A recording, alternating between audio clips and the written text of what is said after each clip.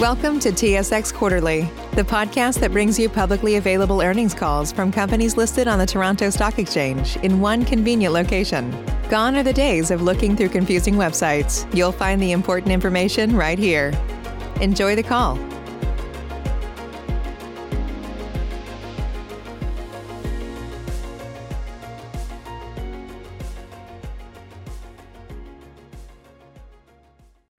Good morning, ladies and gentlemen, and welcome to the Bombardier fourth quarter and full year 2021 earnings conference call.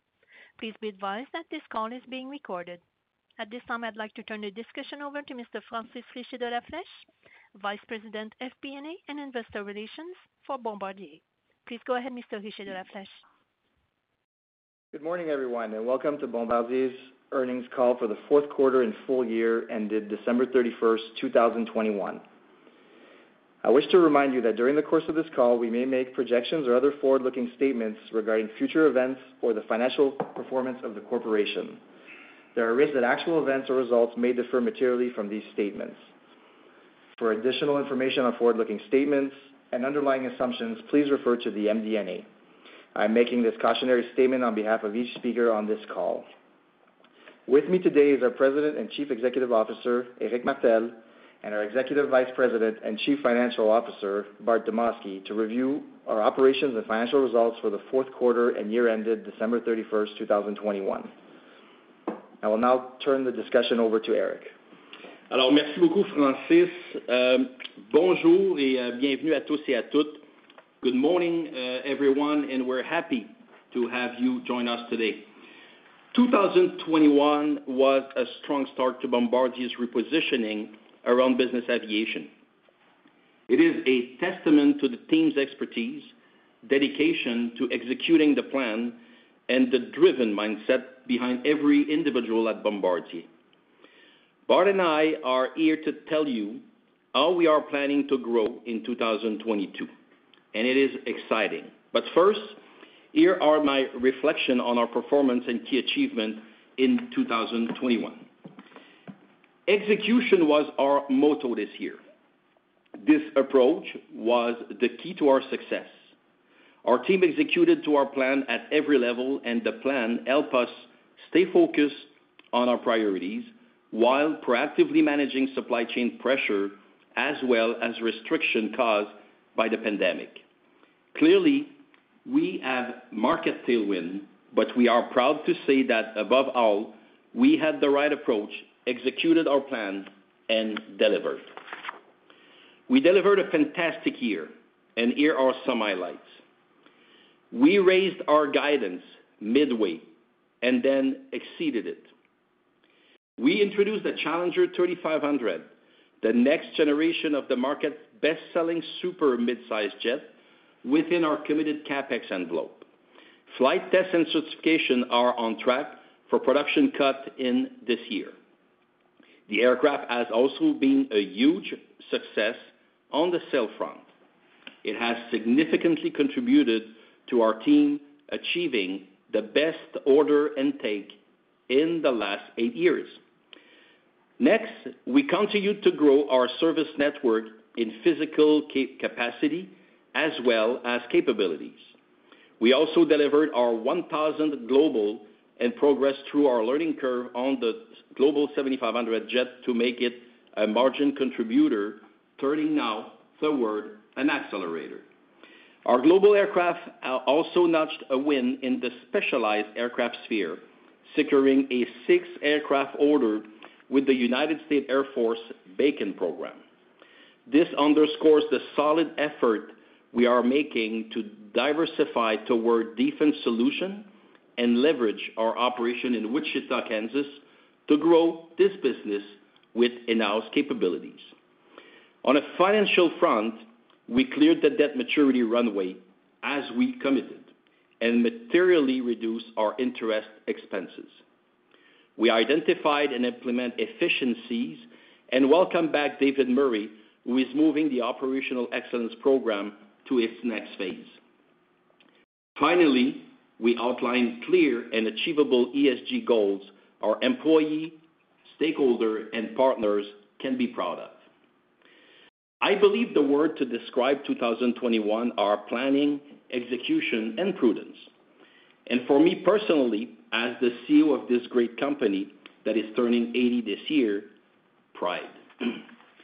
We closed the year with $12.2 billion of backlog. This is a significant increase of $1.5 billion. It comes from a solid unit book-to-bill ratio of more than 1.5 for the full year.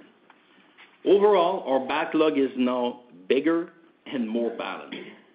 In the midterm, we see a healthy product mix and healthy pricing, two very fundamental elements to maintain predictability and resilience for our business. Our teams can focus on the right deals, and we are largely sold out for 2022 already. As prudence is serving us well, we are applying the same mindset to the production rate. We will continue to take into account three factors: backlog, pricing, and supply chain, and won't pressure one in favor of another. That said, we do remain flexible.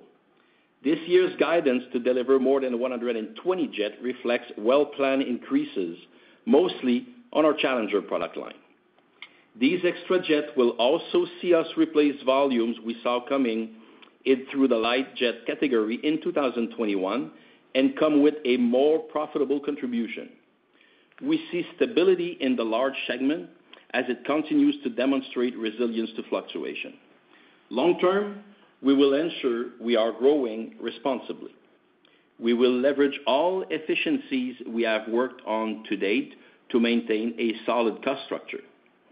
That said, we are positioning ourselves to accelerate deliveries by another 15 to 20% as soon as 2023, while maintaining a sharp focus on balancing longer-term production increase with the actual pricing environment. Now coming back to the global 7500 learning curve, I am delighted to confirm that we have reached steady-state production. We delivered 39 of these industry-leading jets. Like I mentioned before, we are entering a phase where the product is becoming a margin accelerator and is exactly in line with where we were planning to be. The aircraft's performance is simply exceptional, and I'd like to thank the teams for their huge efforts on that front. It has positioned us for a smooth transition of manufacturing operation from Downsview to Mississauga once construction is complete. We are very excited to make the move to the new state-of-the-art facility. It will further optimize operational efficiency as well as our environmental footprint.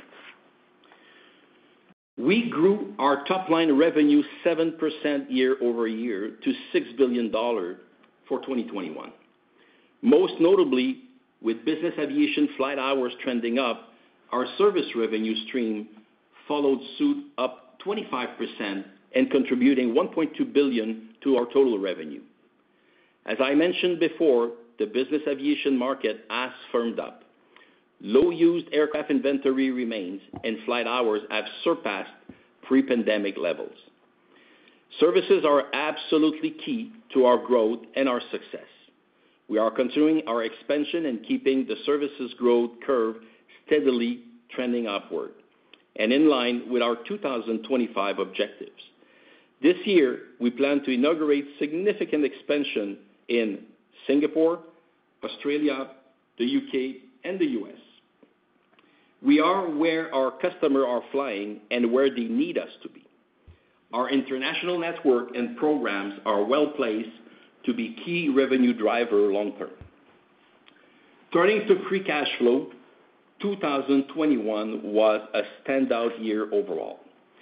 We ended $100 million cash positive from continuing operation, well ahead of where we wanted to be. Overall, our cash profile has greatly improved, and we are guiding a greater than $50 million of positive free cash flow in 2022. We are pleased that all factors have converged to significantly improve our profitability. Our solid internal and execution help us post a 220% improvement in adjusted EBITDA year-over-year.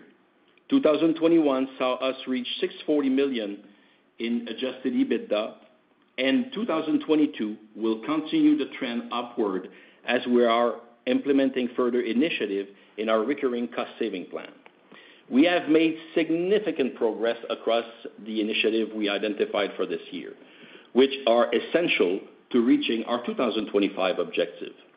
Looking at the jump we made from 21 to 22, we have successfully built the right fundamentals. We essentially expect to grow our EBITDA 29% year-over-year, and we are well positioned to tap into free cash flow upside as we progress through the plan. Bart will detail how this all factors into our plan and overall position, but we will also be delighted to share more long-term view during our February 24th Investor Day. Before I pass the floor to Bart, I would like to once again thank all Bombardier team members for their effort in executing our plan, serving our customer, and keeping focused on delivering value to our shareholders. We continue to be very vigilant on health and safety in every region. We operate and appreciate everyone's buy-in to keeping their fellow colleagues safe for those who cannot work remotely. We have set a solid foundation for Bombardier's future.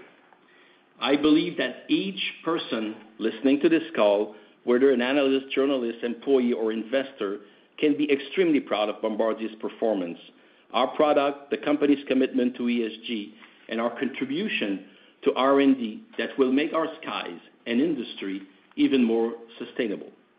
With that, I'll turn the call over to Bart.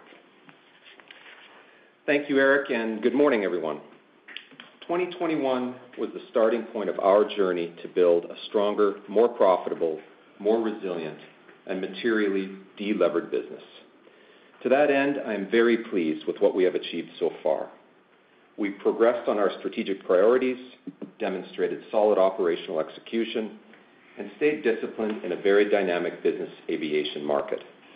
As a result of this, we have exceeded our 2021 revised guidance on revenues, profitability, and free cash flow.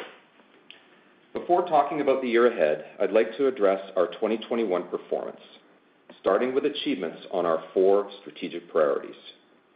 First, on the Global 7500 learning curve, we have turned a negative EBITDA contributor in 2020 into a positive and accretive EBITDA contributor in 21. Program margins have improved each quarter this year, and with only a few aircraft remaining before our 100th delivery, we can comfortably say that in the first half of this year, we will achieve the targeted 20% unit cost reduction between the 50th and 100th aircraft. Second, we delivered approximately $135 million in cost savings last year, 35% more than the $100 million included in our original guidance for the year. As we enter 2022, all of the actions required to reach $250 million of savings have already been taken, and we are progressing to plan on delivering $400 million annual recurring savings by 2023. Third, our aftermarket business recovered well in 21, supported by fleet flight hours, which equaled 2019 levels for the full year. Our Q4 21 revenues of $363 million are 44% higher than Q4 2020 and 17% higher than Q4 of 2019. This puts our aftermarket business on the right trajectory to reach our $2 billion revenue target by 2025. The year 2022 will have several important milestones as our footprint rapidly grows with new facilities coming into service and as we continue expanding our service offering. Finally, we have made significant progress over the past year to delever our business and improve our debt maturity profile. In 21, we reduced our total debt by approximately $3 billion. The average term to maturity of our bonds has increased from 3 to 5 years, and we have been able to reduce annual interest charges by more than $225 million compared to the prior year. Looking forward, we will continue to be opportunistic in the debt capital markets with regards to pay down and refinancing. With approximately $2.1 billion of adjusted liquidity at our disposal heading into this year, we are well positioned to continue making progress on our deleveraging plans. On February 1st of this year, we issued a press release that certain bondholders of our 2034 notes are alleging that the company is in breach of certain covenants under the 2034 indenture. We believe that this claim is without merit, and Bombardier intends to vigorously defend itself against these claims. It is important to note that the complaint has no impact on our operations. We believe firmly we have acted in the best interests of our bondholders, and many of them have already expressed their support. We are moving ahead with our strategic priorities to grow our company, build a more resilient and profitable business, and have never been in a better position to service and reduce our debt going forward. So let me speak now about our results for a moment. Looking specifically at Q4, the most notable change versus 2020 is in free cash flow, where we improved by a full $2 billion.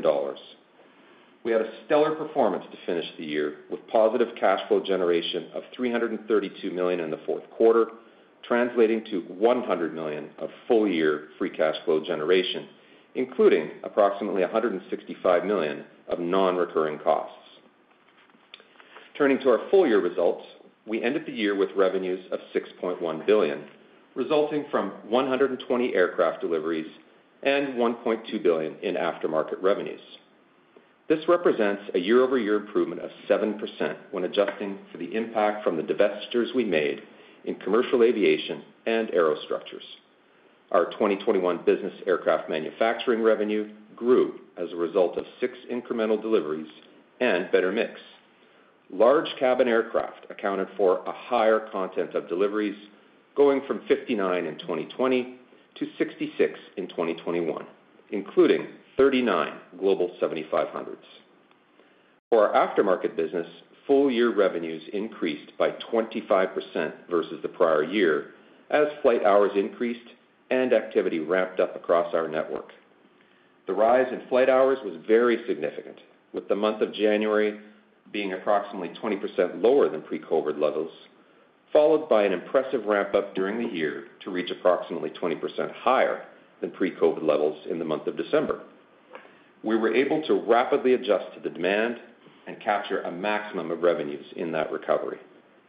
The last 2 years of COVID have shown the resilience of our aftermarket business, which has demonstrated its flexibility by adjusting to large variations of demand while preserving a high level of profitability. The run rate of the business in Q4 at $363 million shows we are well on our way to reaching our $2 billion goal of annual aftermarket revenues by 2025. As I've been reporting all year, divestitures in aerostructures and commercial aviation did result in negative year-over-year revenue impact of $805 million. Now looking at revenues, we delivered 6 fewer aircraft, resulting in our revenues being down as compared to those for the same period last year, primarily due to fewer Global 7500 deliveries. However, this was expected, as we have come down our learning curves and our production line is now more mature, resulting in a more even distribution of Global 7500 aircraft deliveries throughout the year. Moving to profit, total adjusted EBITDA for the year was $640 million, representing an EBITDA margin of 10.5%. This is a 220% improvement year on year, meaningfully expanding from our 2020 EBITDA of $200 million. Adjusted EBIT was $223 million for an EBIT margin of 3.7%. The main drivers of our margin expansion were a favorable aircraft mix, higher aftermarket content, and strong performance on our operating costs. More specifically, improvements in the maturing of the Global 7500 learning curve, as well as delivering on our cost reduction plans. In Q4, working capital was a key driver of performance. We further increased and diversified our backlog, which now stands at $12.2 billion. Our Q4 unit book-to-bill reached approximately 1.6 times. This helped customer payment levels increase by $434 million versus the third quarter. Our inventory also trended favorably in the fourth quarter, decreasing by $187 million, largely as a result of increased deliveries. Finally, for 3 consecutive quarters now, we have generated positive free cash flow. As we continue to build earnings, reduce interest costs, maintain a strong backlog, and manage our working capital, it is clear that we have meaningful cash generation potential ahead of us, including building in capital allocation flexibility. Now let me turn to our 22 guidance. Looking ahead, we are confident in our guidance as we step into the year. Operationally, our priority will be to responsibly manage our backlog, balancing aircraft demand and production rates, and keeping a focus on having the right length of backlog on each platform. This is the key to building predictability and resilience into our business. We expect aircraft deliveries will be a bit over 120, including the final 3 Learjet aircraft. This puts our year-over-year production increase, excluding Learjet, in the high single digits. In terms of mix, we expect the large segment to be relatively flat and see an increase in deliveries in the medium segment. Revenues are expected to grow to greater than $6.5 billion, representing an approximately 7% year-over-year improvement. The more than $400 million increase versus 21 is equally attributable to favorable aircraft mix and continued growth of our aftermarket business. From an earnings standpoint, we expect that our EBITDA will continue to grow, going from $640 million in 21 to more than $825 million in 22, representing a 29% increase or greater. We also expect adjusted EBIT to be greater than $375 million, and this is largely attributable to 3 main drivers. First, we will benefit from margin conversion on the incremental revenues versus last year. In these margins, we have factored in favorable year-over-year pricing on new aircraft, all of which is secured through our backlog. However, this benefit will be offset by cost increases we are seeing in our supply chain as 2022 escalation formulas come into effect. We have also factored the unfavorable impacts from curtailment of eligible support programs, as well as foreign exchange headwind with regards to the Canadian dollar, which is approximately 3 cents stronger relative to the US dollar in 21, including our hedges. Second is the benefit from the Global 7500 learning curve, bringing margin expansion on similar delivery volumes. Finally, we will continue to progress on our cost reduction initiatives. We delivered approximately $135 million of savings last year, and those savings will increase to $250 million this year. With regards to free cash flow, we plan to deliver more than $50 million of positive free cash flow, including non-recurring costs related to legacy RBG liabilities, estimated at approximately $50 million for the year. To achieve this, we will remain responsible with our investment envelope, targeting between $200 and $300 million of CapEx. We also expect working capital to be neutral as we continue to capture our share of orders in a constructive market, offset by an increase in inventories to support 2023 delivery increases. Interest costs will remain an important use of cash flows in the year, though they will be materially reduced versus 21. So let me wrap up by providing some color on our first quarter of this year. Continuing to build on the solid work we did in 21, we expect EBITDA margins in the first quarter to improve versus the same quarter last year. Aircraft deliveries should be around 20 units as we prepare to transition our production over to the Challenger 3500 later this year. We expect to see free cash flow usage in Q1, but our performance will meaningfully improve versus last year as we benefit from lower interest payments and fewer recurring costs. To conclude, we have achieved a great deal in 21 and are confident in maintaining our strong performance into 2022. The longer term we plan shared at last year's Investor Day remains on track as we continue to focus on becoming a more profitable and predictable business aviation company. I look forward to sharing more with you at our February 24th virtual Investor Day about our progress towards our 2025 objectives. Thank you very much. With that, I'll turn it back over to Francis to begin the Q&A. All right, thanks, Bart. I'd like to remind everyone that the IR team will be available following the call in the coming days to answer any questions you may have. And with that, we'll open it up for questions. Operator, we're ready for our first question. Thank you. If you have a question, please press star 1 on your touchtone telephone. If you are using a speakerphone, please lift your handset and then press star one. Should you wish to cancel your question, please press star two. To allocate time for all participants, please limit yourself to one question and one follow-up. Our first question is from Fadi Chamoun from BMO Capital Markets. Please go ahead. Yes, good morning.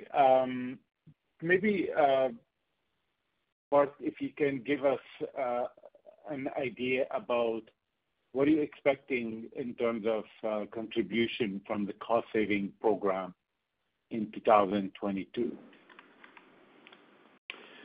Yeah, Fadi, good morning and great question.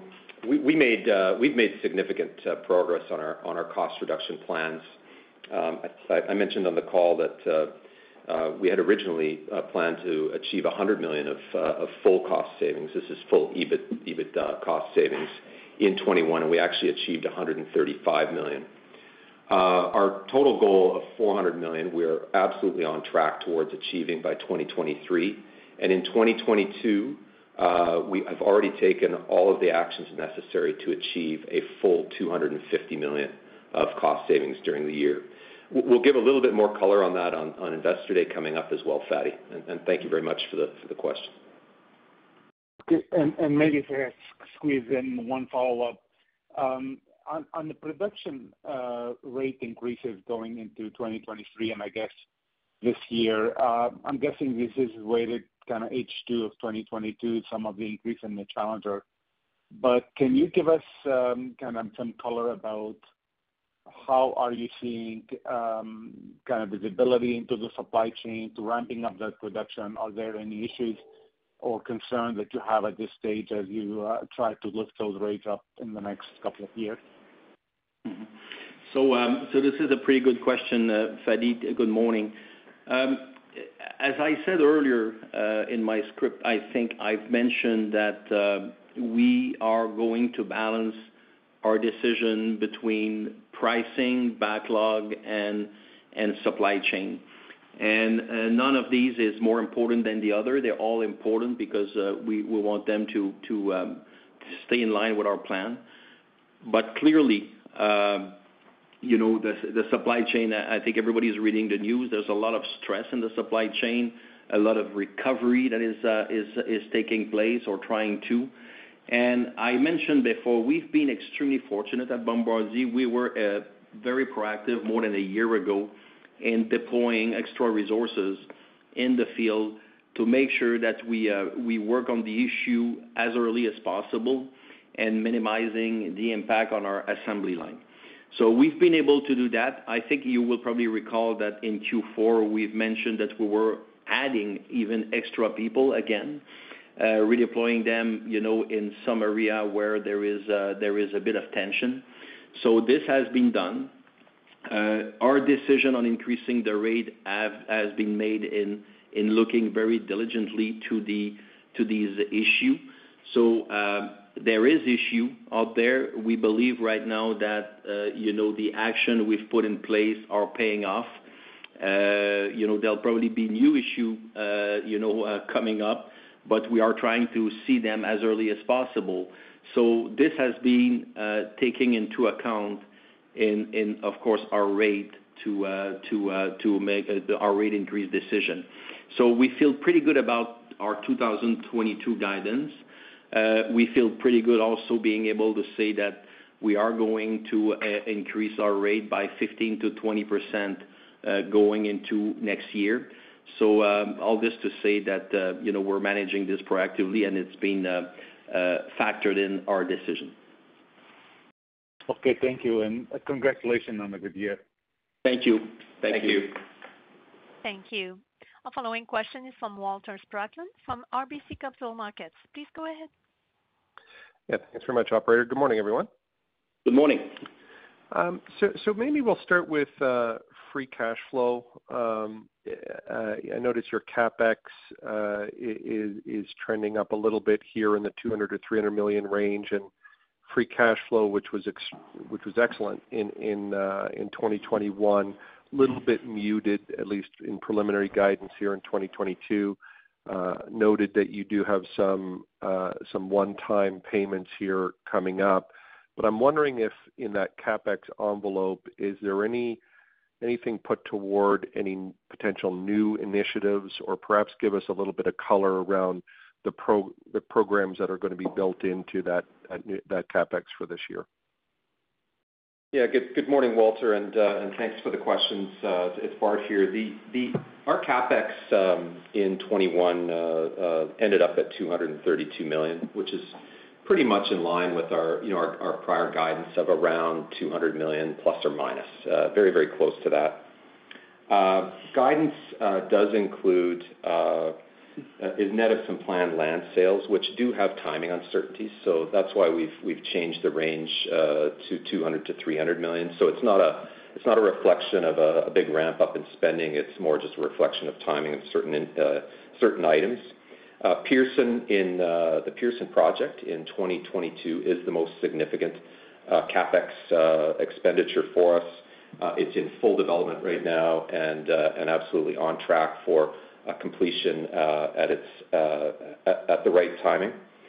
We will obviously remain very tightly managed as it comes to CapEx going forward and focused on deploying cash to debt repayments first.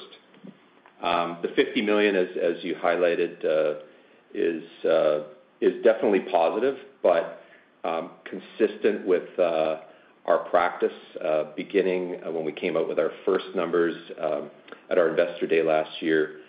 We are being conservative. You should expect to continue to see that from us, and we do expect to continue to deliver positive free cash flow going forward. That's fantastic. Thank you, Bart. And perhaps, Eric, one for you on a broader strategic level. Clearly, you're benefiting from what is outsized demand stemming from COVID-19 in terms of demand for business jet aircraft. The question is obviously whether this is temporary or is it structural. If it does turn out to be structural, and you see an elevated level of demand for a longer than expected period of time, my question is, what avenue would you use to capitalize on that structural improvement? Would it be that you would just raise pricing? Would you raise line rates on existing products, or could you start to revisit some of the products or new products, product lines that perhaps that you left before, particularly on the smaller aircraft side? Yeah. No, I think one thing, Walter, is that we are extremely clear here, and we made that decision very consciously last year that we wanted to be focused on the medium and large segment. So there is nothing today, even if there's a more structural, in the midterm forms of what we see right now as an increase, which is quite possible that it's more structural than just, kind of a one-timer. But we do strongly believe here that, the medium and the large segment do represent 85 to 90% of the dollars in this industry. We do believe that we have the right product portfolio in both, with our Global and our Challenger competing in the medium and large segment. We do believe also, which was important to us when we made that decision, about the resilience of the global market. So yes, we are in a good time, but there could be different things happening in the world that we have no control over, wars, things like that. And when those things happen, there is an impact. But we know, and history shows, that the large market is extremely resilient. We know that the aftermarket business is also much more resilient.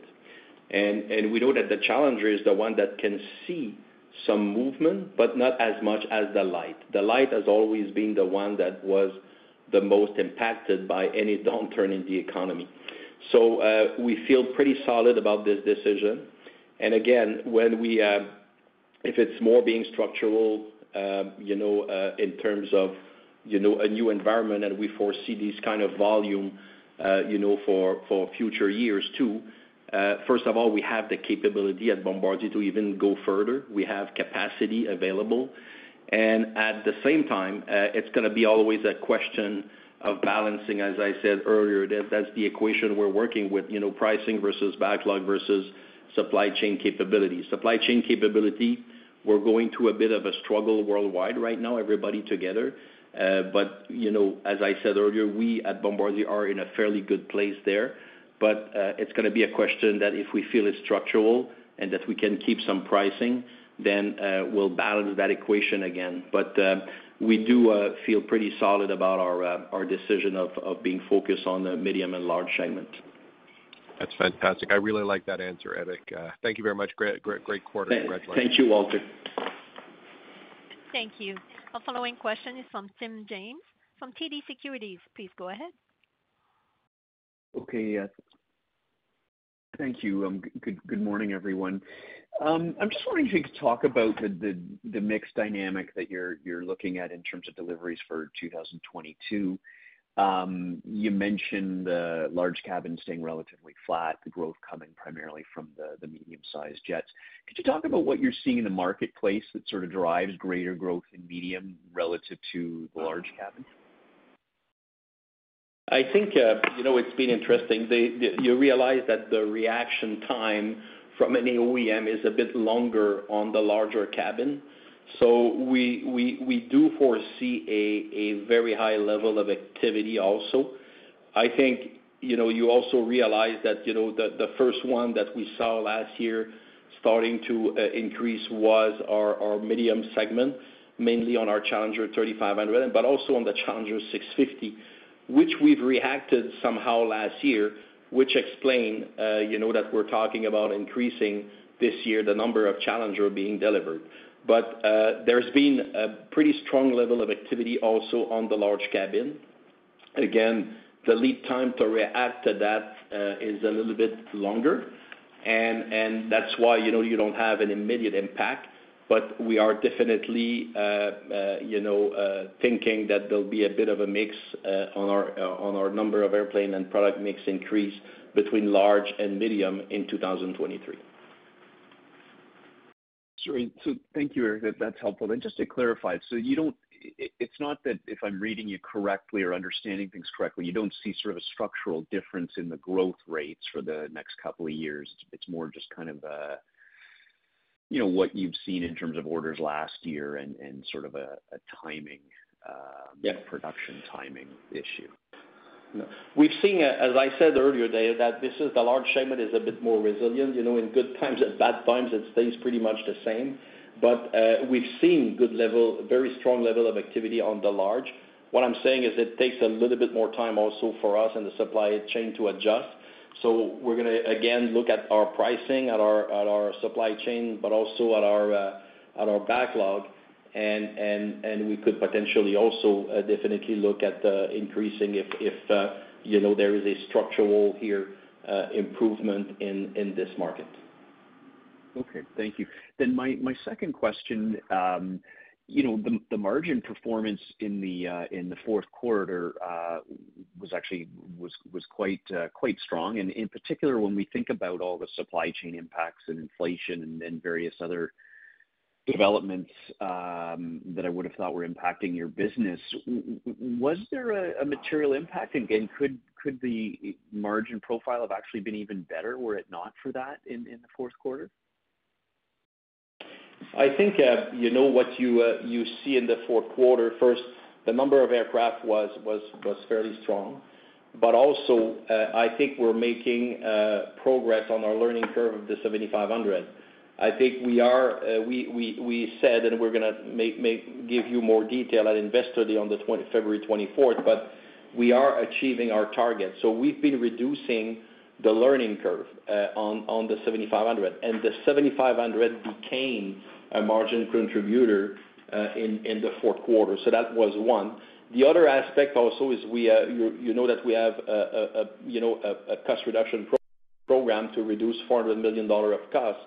So as we are progressing towards, there is more contribution also from those elements. So it's a bit of a combination of many things, but mainly I would say driven by the 7500 learning curve is a big one, and the cost-saving initiative progressing. Okay. Well, great. Congratulations. Tim, it's Bart here, but Tim, if I could just add one thing to Eric's comments. We also had a record quarter for our aftermarket, which bodes very, very well for our achievement towards $2 billion of revenue from that business by 2025. And that business drives very high margins, and it's been able to keep those margins through what's been quite a rise in demand throughout the year. It's a very strong performance there. Yeah. Good point. Yeah. Great. Thanks very much. Thank you. Thank you. Our following question is from Benoit Poirier from Desjardins Capital Markets. Please go ahead. Yeah, good morning, everyone, and congrats for the strong finish. Okay, merci, Benoit. Yes. Could you talk about the opportunity to raise production beyond the 15-20% growth expected in 2023, and how accretive is the volume increase on the EBITDA margin? Okay, so let me maybe start answering, and maybe Bart can also chip in. So I think we're talking about a 15 to 20% next year. Next year being 2023. In terms of capability, Benoit, that we have capacity to even go further if needed. Again, we'll make that decision. If there's a structural real adjustment because of the environment that's been created and accelerated by the pandemic, if there is a structural that it's not for only 1 year or 2 years, we'll look and we'll consider that. And again, we have capability to do that. The main EBITDA driver will remain our strategic priority. We have a clear view on, how we will achieve our $1.5 billion by 2025, which is going to be a mix of cost reduction, improving our learning curve, but also pricing down the road on the 7500, and of course, the contribution, the more significant contribution of our aftermarket business, which is going to grow significantly. So all these will be contributing. Today, yes, we will have. So we're probably a bit ahead of where we wanted to be, but there's still a lot of time between now and 2025, and a lot of things that could happen. We look at the world today, all kind of uncertainty, not to mention Ukraine and a few other things. So all this factored in, we are still feeling pretty solid and bullish about our 2025 commitment. But can we do if then the market is able to sustain rate increase, then we'll have to make decision and understand how this will contribute. So we don't need to make this decision yet, but of course, I'm sure as we're closely monitoring what's happening.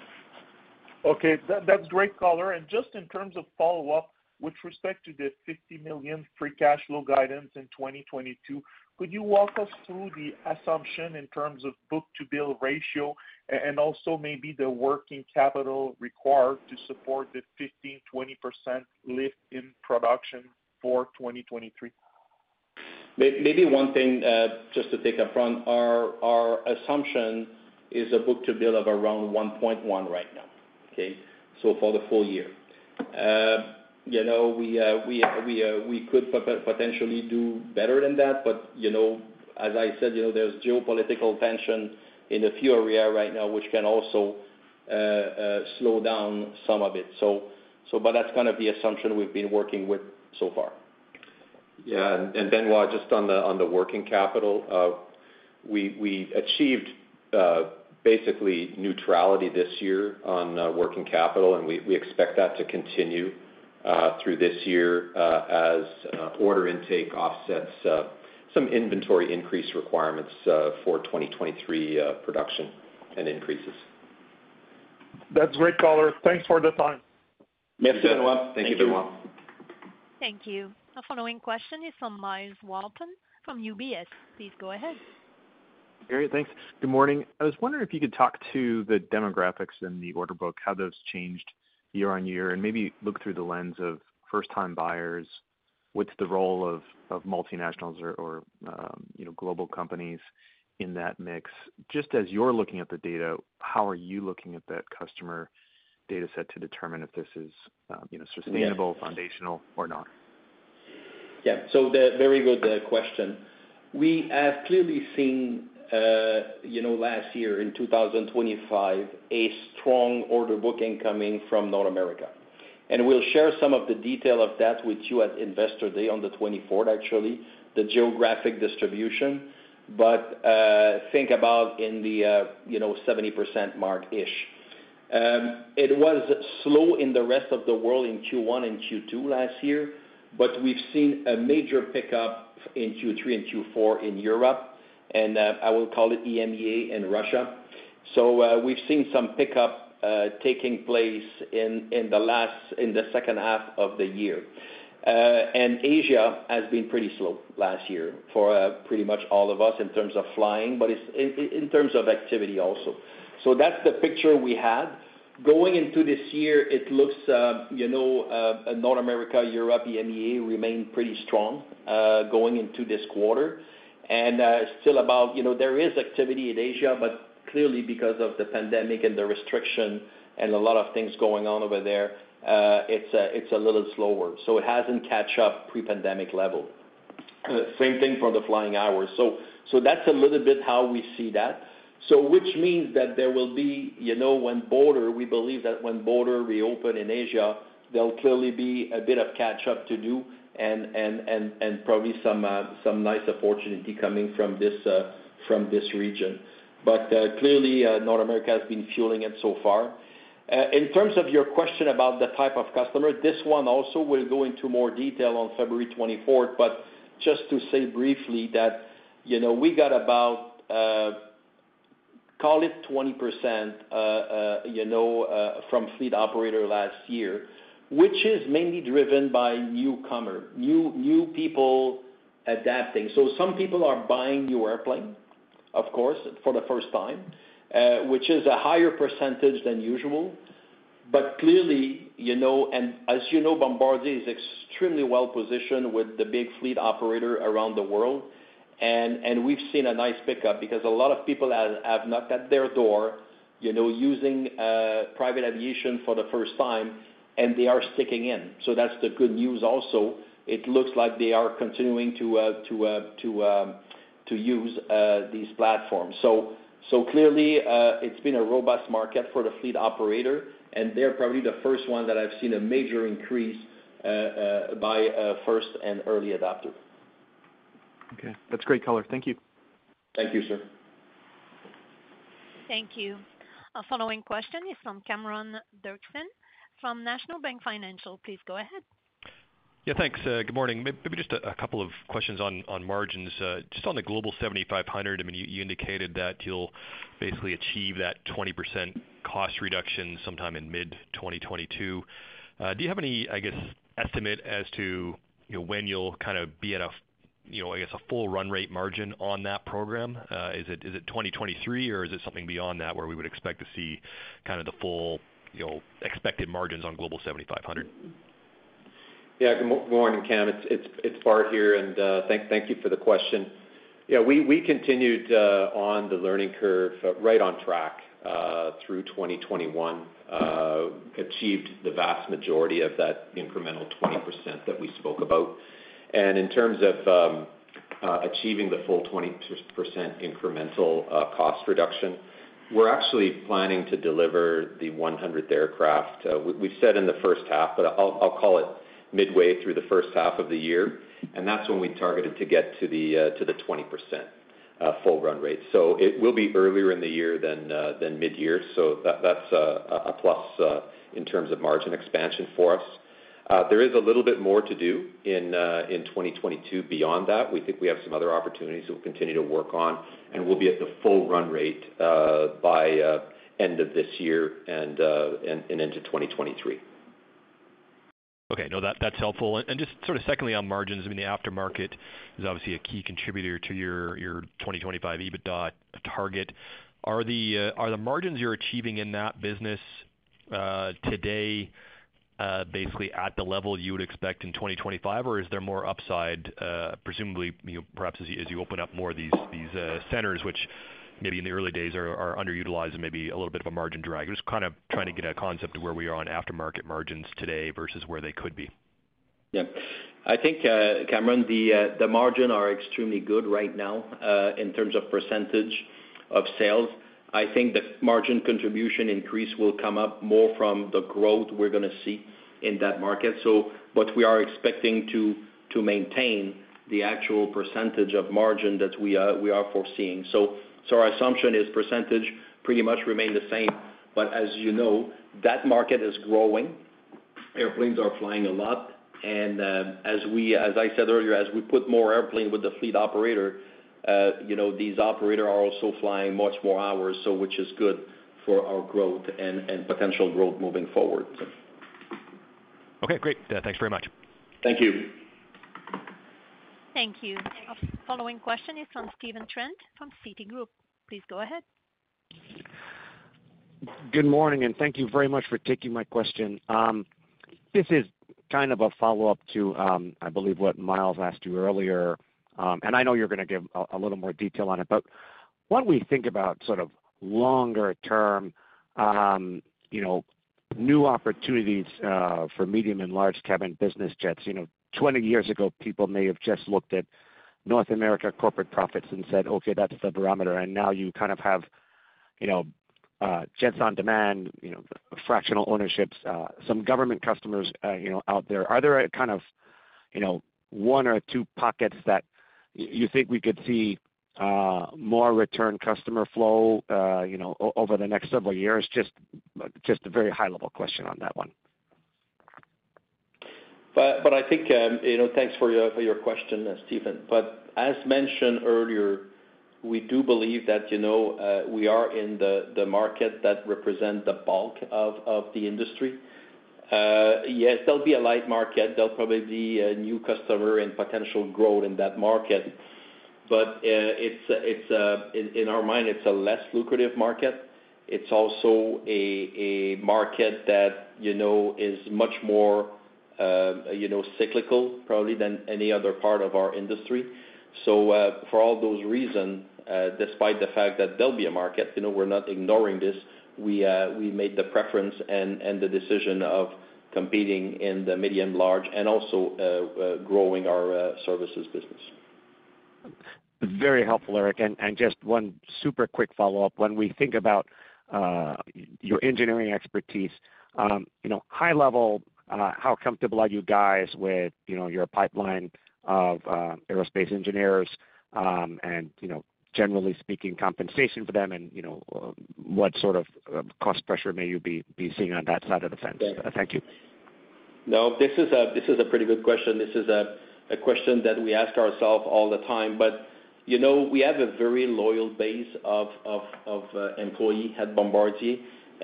Same thing applies to our engineers. So our capability here, either in Montreal or in Wichita, are fairly unique. We can, design and build an airplane here from A to Z. And I think our people know that eventually, we have, program today that we're working on. We just launched the 3500 last year. There's other things we're thinking about on a more medium and longer term. And I think we're keeping our workforce extremely busy right now. We know that this industry is driven, also booking order is driven by new technology, improvement on product at some point. So we're very mindful of that. So we're having, a pretty solid workforce here. And people are staying with us, because they see the future. They see our company has made major improvement also last year. And I think people are very motivated by this environment, this new environment at Bombardier. Okay, I really appreciate that, and looking forward to hearing more from you guys on February 24th. Thank you. Thank you. Thank you, Stephen. Thank you. The following question is from Seth Seifman from JP Morgan. Please go ahead. Okay, thanks very much. Good morning, and congratulations on a good year. Just wanted to ask about the, the expected production increase that you talked about for 2023. When you think about the market, it sounds like, and correct me if I'm wrong, but it sounds like because it takes a little longer to get things ramped on the larger aircraft, that more of that production increase would be concentrated in the larger aircraft. And you think about the increases that Gulfstream has talked about and, the new aircraft that Dassault is going to be introducing. I guess, how do you think about the demand in that overall market? And, given what should be coming into that market, is it kind of going to be necessary at this point to see that structural increase just to accommodate, the increased production numbers from everyone? Yeah. No, this is a good question, and that's the question we're asking ourselves on a regular basis. Again, not to repeat myself, but we'll look at backlog pricing and everything. But also, of course, we're considering what our competitors are doing. But I think what's important to remind everybody is that we have a very, very, very competitive portfolio today. Our 3500 has done outstanding. Our 7500 is doing outstanding. Our, Global, we delivered the 1000 Global, a few months ago, and we do continue to sell extremely well the Global 6500 and 5500. So, the 7500 is the flagship of the industry. I think competitors are trying to catch up. The in-service fleet performance for the 7500, yes, is going to face, the competition, but, the fleet is performing extremely well. I think we offer the finest cabin experience.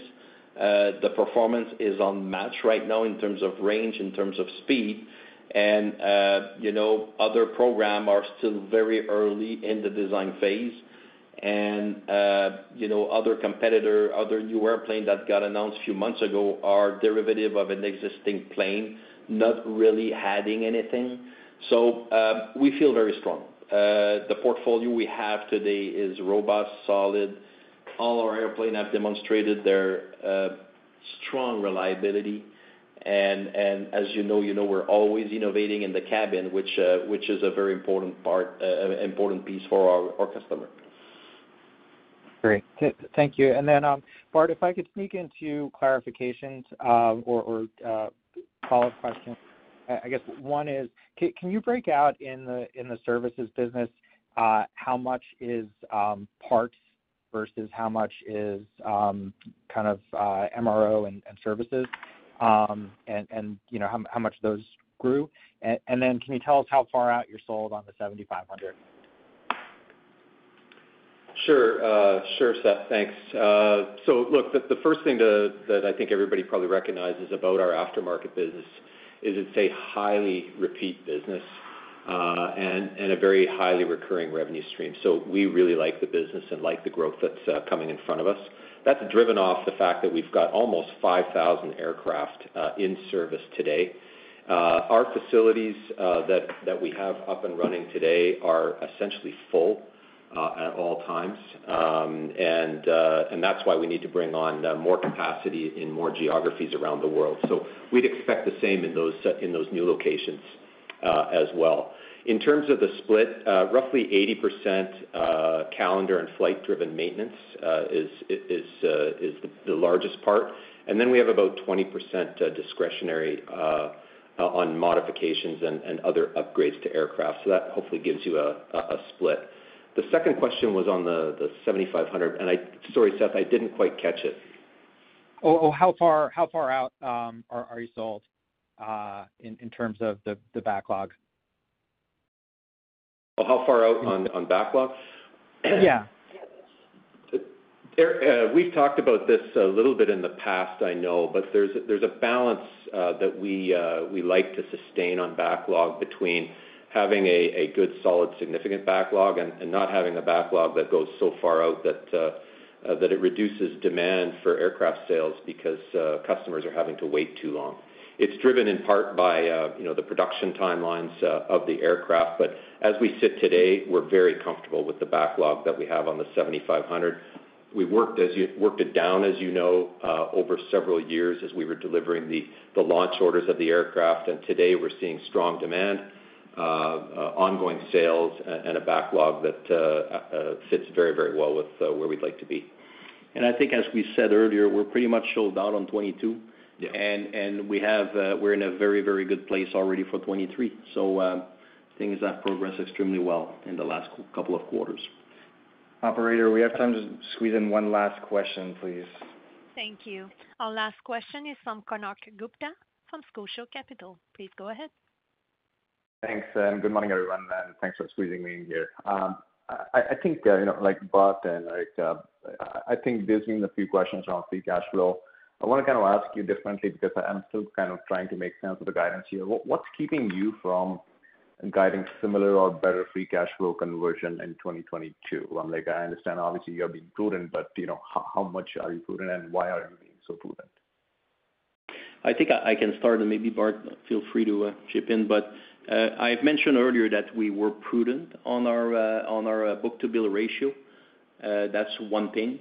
And at the same time, as you accelerate, you realize that you're building also inventory, part of it. So there's some of the cash flow that is being used for to pay off for the inventory we're building. So there is some of it also that is being baked into the plan. Eric, I think you've hit the nail on the head. That's the key. And then the last thing I would just say, Konark, is we will continue to be conservative in our estimates as we go forward. It's very important to understand that. Okay, that makes sense. And then perhaps a quick follow-up on production rates. So you guys pointed out, 2022 is going to be slightly up, perhaps. It's more of a 2023 story if you have to raise production rates. Is there, given the backlog and the order activity you saw in 2021, obviously it was pretty robust. I'm guessing there must be some orders for demand for 2022 deliveries. But is there anything you are doing in terms of intentionally kind of pushing out some deliveries into 2023 just to kind of smoothen out the production rate curve, and supply chain kind of ramp up issues you talked about, or is there something else to that production rate flat? Okay.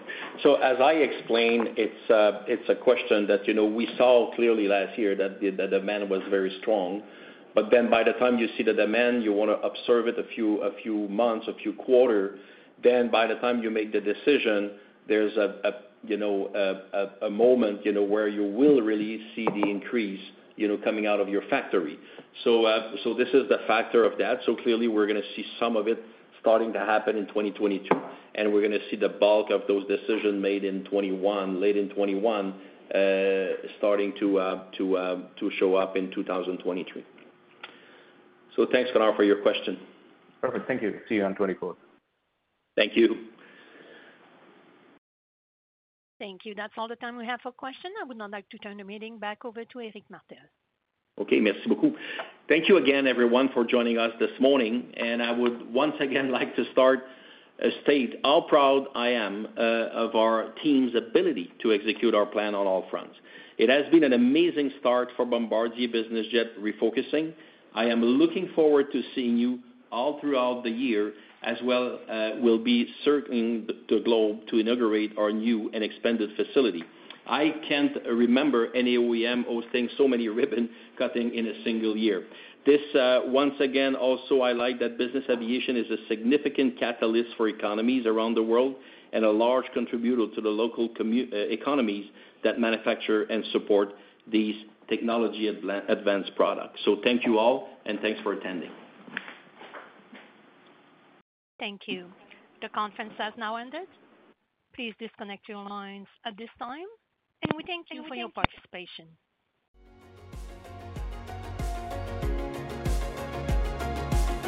Thank you for listening to TSX Quarterly. If you enjoyed the cast, remember to leave a good rating. And remember, for any additional inquiries, please consult the company's investor relations section on their website. See you next time.